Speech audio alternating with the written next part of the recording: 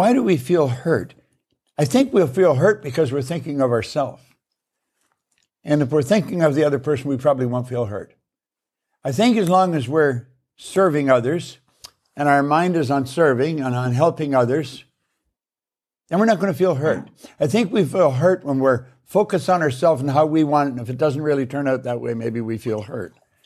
I believe Wallace Wattles left us with a great suggestion in The Science of Getting Rich in chapter 14.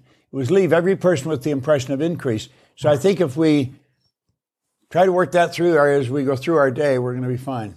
We won't feel so hurt. You know, Billy Graham put it very well one time.